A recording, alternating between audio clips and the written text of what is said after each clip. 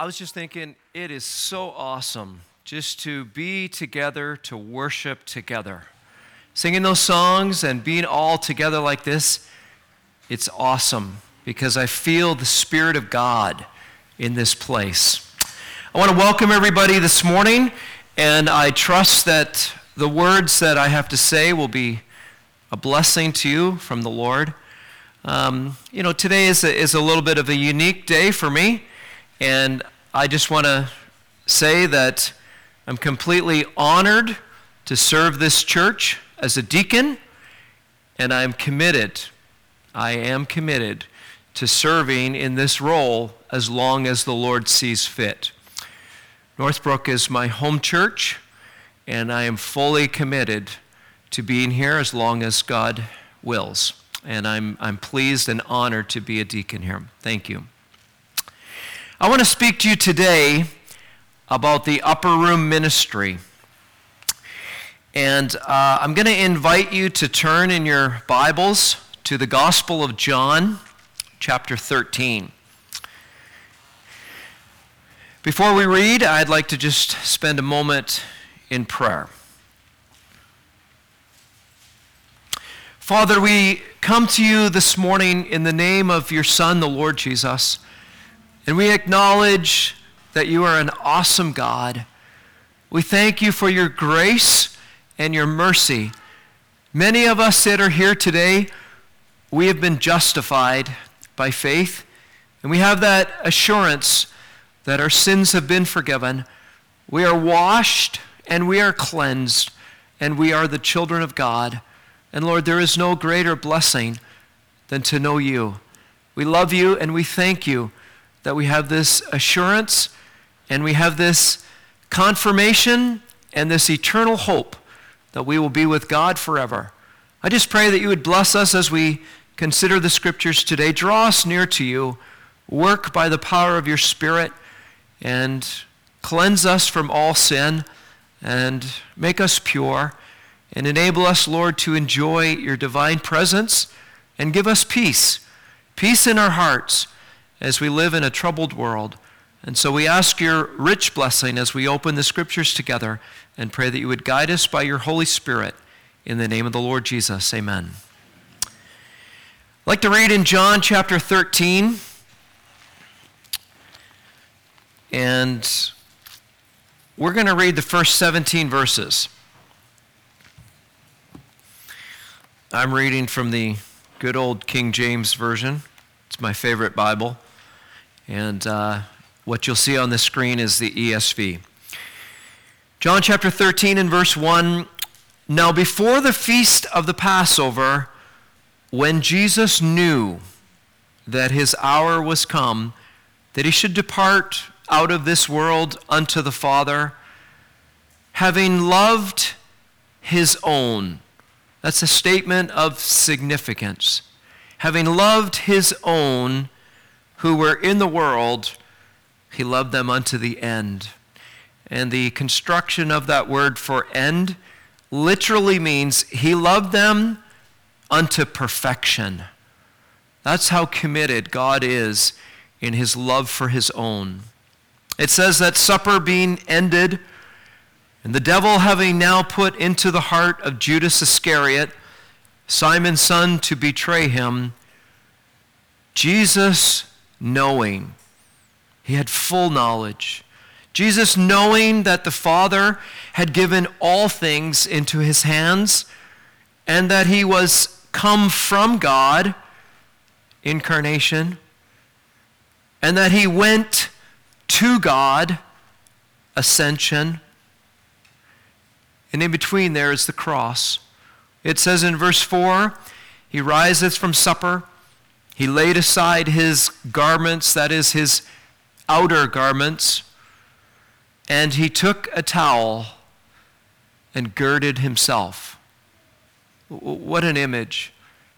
Here we have the very God of the universe who stoops down and bends his knee and with a basin begins to wash the disciples' feet. It says after that he poured water into a basin and began to wash the disciples' feet and to wipe them with the towel with which he was girded. Then cometh he to Simon Peter, and Peter said unto him, Lord, dost thou wash my feet? Jesus answered and said unto him, What I do thou knowest not now, but you will know hereafter. Peter said unto him, Thou shalt never wash my feet. Jesus answered him, If I wash thee not, you have no part with me. That's a very, very strong statement. If I wash you not, you have no share with me. There's no fellowship. There's no communion. There's no connection. Simon Peter said unto him, Lord, not my feet only, but my hands and my head. Jesus said unto him, He that is washed needeth not, which literally means he is washed completely. He needs not, except or save to wash his feet. He is entirely clean. And you are clean, but not all of you. For he knew who should betray him. Therefore he said, Ye are not all clean. So after that he washed their feet and had taken up his garments and was seated again, he said unto them, Know ye what I have done unto you? Ye call me Master and Lord, and ye say, Well, for so I am. If I then, your Lord and your Master, have washed your feet, ye ought also to wash one another's feet. For I have given you an example, that you should do as I have done to you. Verily, verily, I say unto you, the servant is not greater than his Lord, neither he that sent greater than he that sent him. If ye know these things, happy are you, or blessed are you if you do them. I want to speak to you today about the Upper Room Ministry. This is the beginning of a new section in the Gospel of John, and it's really a section that speaks a lot about intimacy with God, fellowship with believers. We'll move into fruit bearing and the comfort of the Holy Spirit.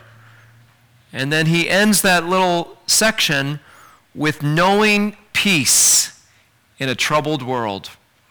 What a beautiful, beautiful passage to consider the Upper Room Ministry. You know, as we turn to John chapter 13, it marks the change in an audience. From John chapter 1 to John chapter 12, the subject is really taken up with the public ministry of the Lord Jesus. And he is presenting himself, particularly to the nation of Israel, but ultimately to the world, as the Son of God.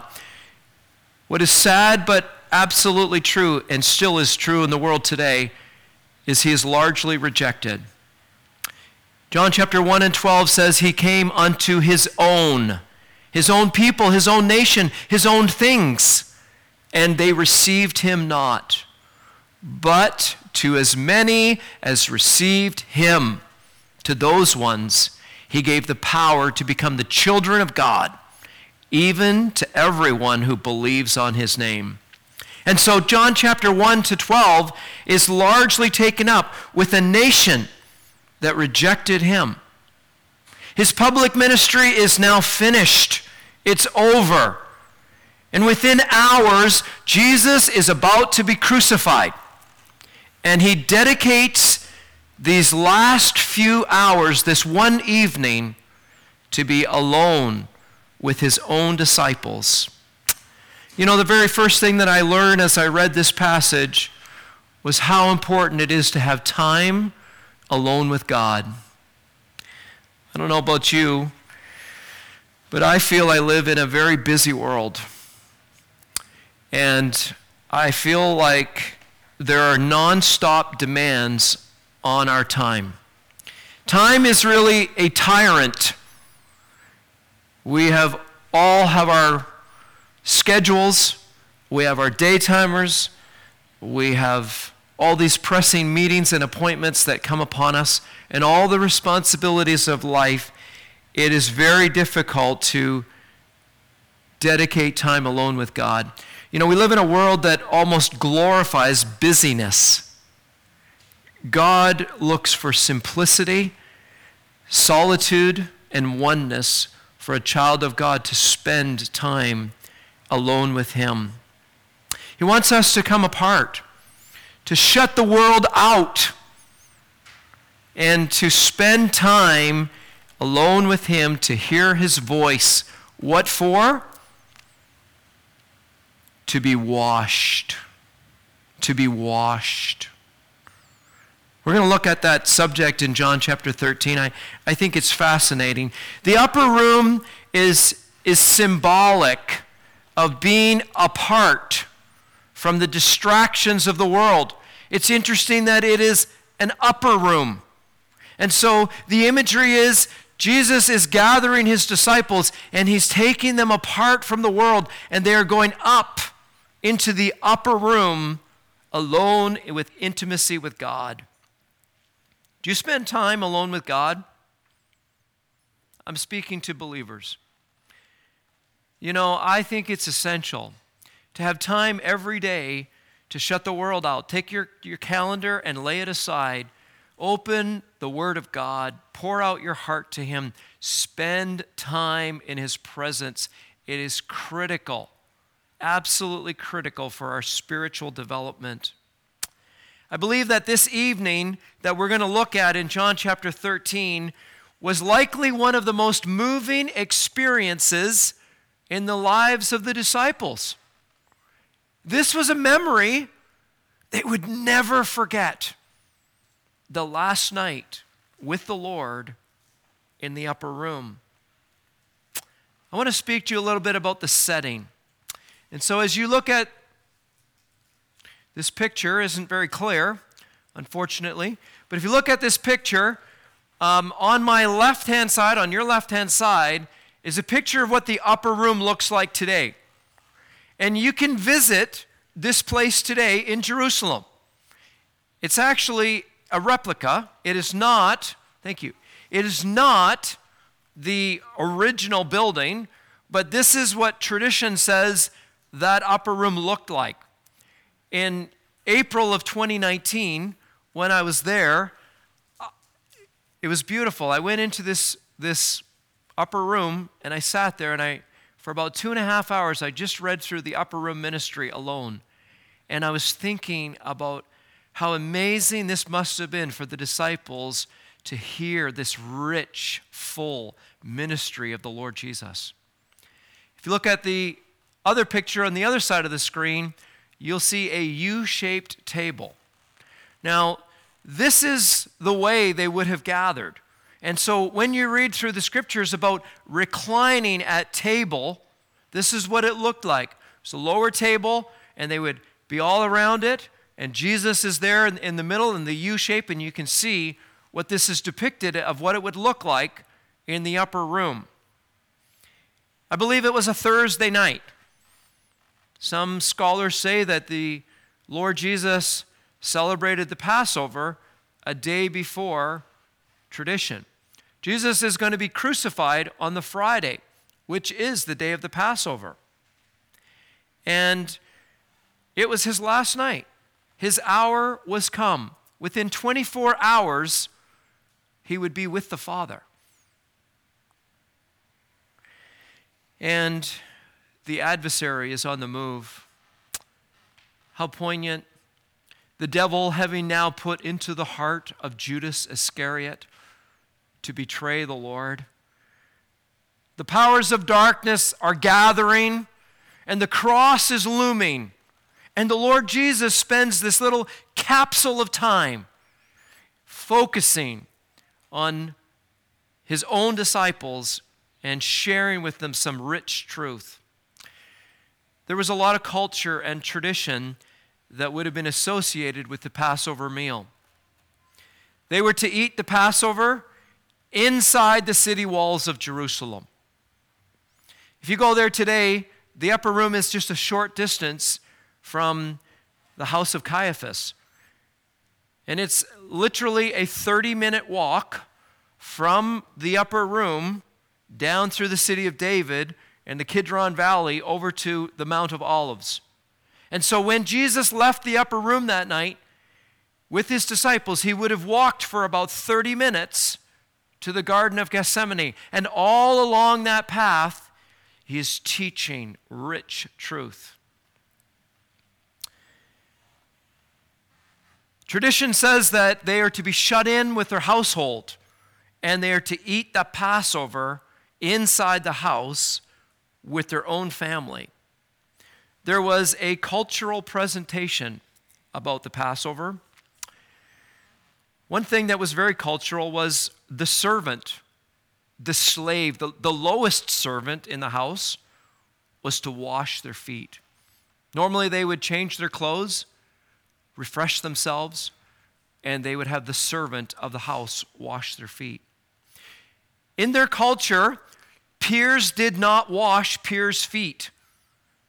That would have been unacceptable in their mind, and it would have been the lowest menial task for the lowest servant to wash the feet of the guests that were there. And so as the Lord Jesus gathers with his own at this U-shaped table, reclining, reflecting, there was the roast lamb, bitter herbs, and there was 4 cups of wine. And each one of those cups that were passed around had symbolic significance. It was a time of joy, and it was a time of reflection and remembrance of their deliverance from Egypt. It was that setting that the Lord Jesus spoke rich ministry to his own disciples. He was equipping them for what life would be like after his departure. And he was leaving for them his legacy. There were many lessons that were learned that night. As you read in John chapter 13, his humility is on display. As he stoops, the Lord of all, to serve. Imagine the God of the universe who has become man, steps into time, walks the dusty roads of Jerusalem, and sits down in the upper room and literally removes his outer garments and bends his knee as the lowest servant and grabs a basin and a towel and begins to wash his disciples' feet. I think the disciples would have been horrified. He begins to wash and cleanse the filth from his disciples' feet. The disciples are likely embarrassed, and almost every one of them are silent, except Peter. And I'm sure that you know the story. The Lord Jesus, his whole life was an example. It's very interesting that in verse 15 he said, I have given you an example. You know that the imagery and the teaching of John chapter 13 is spiritual, and it is very practical, and I think it speaks volumes to each one of us today. In the disciples' shallowness, they're very surface in their thinking. You know, they're naive. It's almost like they didn't get it. There is a sense of spiritual immaturity. And yet, in the midst of all of that, he carried them. He bore with their weakness in their flesh. These disciples were defiled by the world. Some of them were about to be tempted by Satan. They were proud, and they did not see their own brokenness. You know, I think of myself when I see that. I think that every single one of us can look deep in our own hearts. We can see pride. We can see lack of brokenness. We can see mistakes and errors that we make in our life, and yet we see the rich grace of God. It's so amazing. You know, when I think about how they didn't get it, just a short time after this, you can read in Luke 22, they're on their way to Gethsemane, and they're arguing about who is the greatest in the kingdom. Jesus has just shown them this amazing example of humility. And they're saying, well, who's going to be the greatest? And the Lord says, the servant of all. He is the greatest. Peter was going to learn a lot of lessons that night. First lesson that Peter was going to learn was the lesson of the basin. The need for cleansing. The need for humility. Peter was going to learn the lesson of the sword. Peter, he's impetuous. He's passionate. They're in the garden. Peter whips out a sword and he strikes Malchus's ear and slices it right off. Do you know any brethren like that?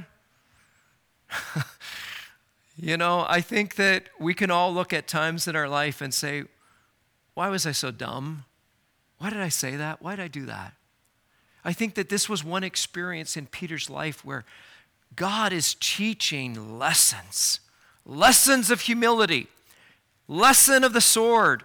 Jesus said to him that night, all they that take the sword will perish with the sword. The cup which my Father hath given me, shall I not drink it? Peter, put your sword away. Such great lessons. Peter was going to learn the lesson of his own heart that night. Peter says, Lord, I will never forsake you. Though all these men, everyone else, even if they forsake you, I will never forsake you. What a strong statement. And I think in compassion and tenderness, the Lord Jesus looked at Peter and he said, Peter, before the cock crows, you're going to deny me 3 times. He said to him that night, he said, Peter, Satan has desired to have you that he may shake you, sift you as wheat. But I have prayed for you, Peter. I have prayed for you that your faith will not fail. I take encouragement from that. Could I say this today? Every single one of us who are believers in the Lord Jesus Christ, there is a sense in which Satan wants to tempt us, wants to destroy our lives, wants to bring us down. And we are targets. And I would say this, those of us who go out on the street and publicly preach the gospel, there is even a greater sense that we are targets of Satan. I see in my own life, I feel temptation, I feel weakness, and I see it in my younger and older brethren. Every one of us are in an ability to be attacked by Satan. But what a great lesson Peter learned that night. I have prayed for you that your faith will not fail. And then he says this, when you are converted, strengthen your brethren. You know, these lessons that we all learn in life, when I see my own brokenness and I see my own failures and I even see my own sin, when God restores me and turns me around, I need to use that experience to strengthen my brethren. You know, we all are vulnerable. And I think that as believers, we need to unite together to build each other up. We need to be willing to confess our own faults, our own failures, and our own brokenness, and use them as opportunities to strengthen others. What a lesson that God taught Peter that night, the lesson of his own heart. Peter's going to learn this ultimate lesson, the lesson of the cross. You know what it says? That Peter that night followed afar off at a distance. And John is there by the cross and his mother, and Mary Magdalene and those other women, and Peter's is back in the crowd, but he's watching and he's looking. His heart is broken. He's wept bitterly. He's denied the Lord. He probably feels like a failure. Do you ever feel that, brother, sister? You ever feel like you've denied the Lord and you've sinned and you almost feel a little bit useless? Could I invite you today to come back to the cross? Come back to the cross. You know what we sing sometimes? Jesus, keep me near the cross. They're a precious fountain. What an amazing renewal that he has for every one of us who sin. We can come back to the cross. We can afresh appreciate that cleansing, that forgiveness. The blood of Jesus Christ is shed for us. Peter learns all these lessons, and he writes 30 years later, 1 Peter 2:21, he says, Christ also suffered for us. Peter was there. He saw it. And he says, Christ has left us an example. An example. Who did no sin. Neither was guile found in his mouth. When he was reviled, he reviled not again. When he suffered, he threatened not, but committed himself to him that judgeth righteously, who his own self bare my sins in his own body on the tree. Could I ask everyone here today, have you personally been to the cross? Have you personally, by faith, been washed in that precious blood of Christ? That is the cleansing power of sin. We're all broken. We're all sinners. We all fail. And God has an endless, renewing source of cleansing and forgiveness. And he invites us all today to come back. Come back to the cross. What does John write so many years later? Possibly more than 50 years later. John reflects on the wonderful life of the Lord Jesus, and this is what he says. He says he's an example. 1 John 2:4, he says, everyone that says they know him ought himself also so to walk, even as he walked. He's left us an example. And the one who abides in Christ looks at that example of the Lord Jesus and follows him. Are you following Christ today? And if not, don't beat yourself up. Don't get down thinking that you've ruined your life and it's over and you're an utter failure. No, come back to the cross today. Come back to the Lord Jesus. His arms are open wide. He says, come unto me, all you that are burdened with heavy burdens. I will give you rest. Rest and renewal in the Lord Jesus at the cross. What a rich ministry. What about Paul? Paul saw the Lord. We read it this morning. 1 Corinthians 15, David read, last of all, seen of me out of due time. What did Paul see? He saw the risen Lord Jesus Christ. And what does he say? Philippians 2. Paul articulates 7 downward steps of the perfect servant. His humility before his exaltation. He says, let this mind be in you, which was also in Christ Jesus, who being in the form of God thought it not robbery to be equal with God. Can you see the imagery? John 13. Knowing that he came from God. I want to declare today publicly, the Lord Jesus Christ is God. He came from God. He laid aside that outward manifestation of the Shekinah glory that no one could look on and live. And being clothed in humility, he stepped into time. Born of a virgin, sinless, spotless, pure, holy Lamb of God. And it says that being found in fashion as a man, he humbled himself, became obedient unto death, even the death of the cross. Wherefore God also has highly exalted him, given him a name that's above every name, that at the name of Jesus every knee should bow, every tongue confess that he is Lord, to the glory of God the Father. What rich teaching that these men understood after years of maturity. There's something else that I learned in this passage that I think is rich. You know, in the street ministry, we see a lot of people whose lives are broken, ruined by sin, and I've met a lot of people who feel completely empty and worthless. I would say that there are 3 things that every human being wants in the depths of their soul. 1, every human being wants to be significant. Every human being, number 2, wants to be loved. And every human being wants a sense of security. That is what is innate in the human soul. We want to be significant. We want our life to be significant. We want to be loved, and we want security.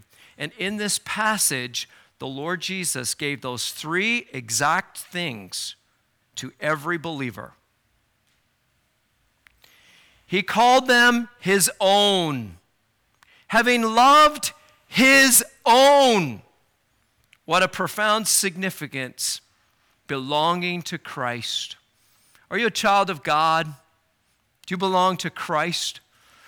Have you placed your faith in the Lord Jesus? Do you believe on him? Then you have eternal significance. Eternal significance. To them gave he the power to become the children of God, even to everyone who believes on his name. He loved them. This is what human beings want. This is what you're longing for in the depths of your soul. You want to be loved. He loved them unto the end, unto perfection. It's an enduring love. It is agape love. It's not because of anything in me. It is because God is love that he so loved. God loves the world. The Bible says that, John 3:16. God loves sinners. Please don't tell me that God doesn't love sinners. I know some Christians that say God doesn't love sinners. The scripture says that God loves sinners, but he loves his own with eternal significance unto the end, unto perfection. And if you're not perfect yet, you just hang on because you're going to be perfect. It doth not yet appear what we shall be. But we know that when we shall see him, we shall be like him, as he is. That is amazing. That is absolutely amazing. In John 13, Jesus taught 3 things that every believer needs to experience. You know what? We should probably go to the next slide. 3 things that every believer needs to experience. They need to experience his purity. They need to experience his presence. And they need to experience his peace. And because sin stains the soul, it does. Have you ever sinned and just felt completely yucky inside? Just felt like, oh, why did I do that? How could I have done that? Because sin stains the soul. It affects the conscience. And when you come to Christ, he gives you purity. He renews that purity. Every believer needs to feel that purity, being washed in his presence. Every believer needs to know his presence, his comfort, his companionship. You know, it's interesting that the Lord said to Peter, Peter, what I do, you don't know now, but you will know hereafter. Are there not things in our lives that we look at and we say, why did God let that happen? How could that have happened? And there's things that we don't understand. But we trust our Heavenly Father that what He is doing in our lives, we don't know now, we'll know hereafter. There is the need for cleansing, and there is the need for comfort for the Lord's people. But we also need His peace in our soul, His peace in this troubled world. And so, I just want to share with you what I've noticed about this passage. If you go to the next slide, I've laid out here 3 washings in John chapter 13. And I could be wrong, but this is the way I've enjoyed it, and I'd like to share this with you, and you tell me after if you think it's right or not. I see that there are 3 washings in this passage. This is a rich, symbolic passage that's teaching spiritual truth. The first washing is what Jesus said in chapter 13 and verse 10. He said, "He that is washed is entirely clean." And I'm going to suggest that that is the washing of regeneration. It is a once for all, entirely clean. You know that Hebrews 10 and 14 says an amazing verse. You catch this. Hebrews 10 and 14. By one offering, He has perfected forever those who are being sanctified. What a great summary statement of my life. Because of the once-for-all offering of the Lord Jesus on the cross, He has perfected forever those who are being sanctified, being made holy. And so, regeneration is the truth of justification. It is the new birth. It is being born of water and of the Spirit that Jesus said to Nicodemus in John chapter 3. To have this regeneration is what happens in the soul of every believer that believes on the Lord Jesus Christ. See, something happens the moment that you repent of your sin and believe in Jesus as your personal Savior. You are changed. You are born of God. You have spiritual life that you never had before. This is a miracle that happens.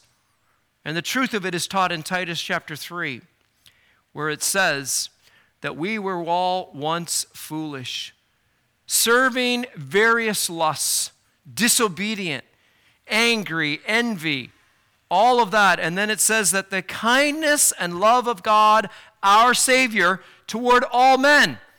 Love of God toward all men, love of God toward sinners, was displayed in the Lord Jesus Christ. Not by works of righteousness that we have done.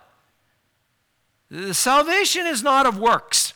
There's nothing that you can do to earn favor or merit before God.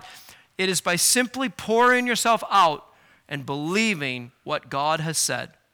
It says that we were washed with the regeneration, the renewing of the Holy Spirit that He gave to us. This is a salvation of the soul. It is divine cleansing from sin.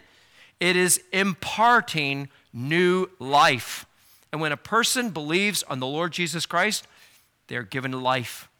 Ephesians 2 says we were dead, but God made us alive in Christ Jesus. He washed us from our sins, and it is a once for all. I believe the Bible teaches absolutely eternal security. If you have believed on the name of the Lord Jesus Christ, you are secure, you are the property of God, you are destined for heaven, and nothing can change that. Nothing. I believe that there is also the washing of restoration. And then Jesus says this thing that may sound a little strange. He that is washed is entirely clean, except he needs to wash his feet. What does that mean? Well, those two words in the original are different words. So the washing is once for all, regeneration, which means the truth of justification. You're declared righteous, you're a child of God, you're sealed, you're sanctified, but you will never lose your salvation. However, there is still the fact that we walk in the flesh. We have the flesh with us, and we can get defiled. And so don't think it's strange as a believer if there are times in your life that you sin, if there are mistakes that you make, if there are ways that you fall. The difference is when a believer falls, he hates his sin, and he feels bad about it, and he wants to get back to God. An unbeliever loves his sin and doesn't even care about what he's doing.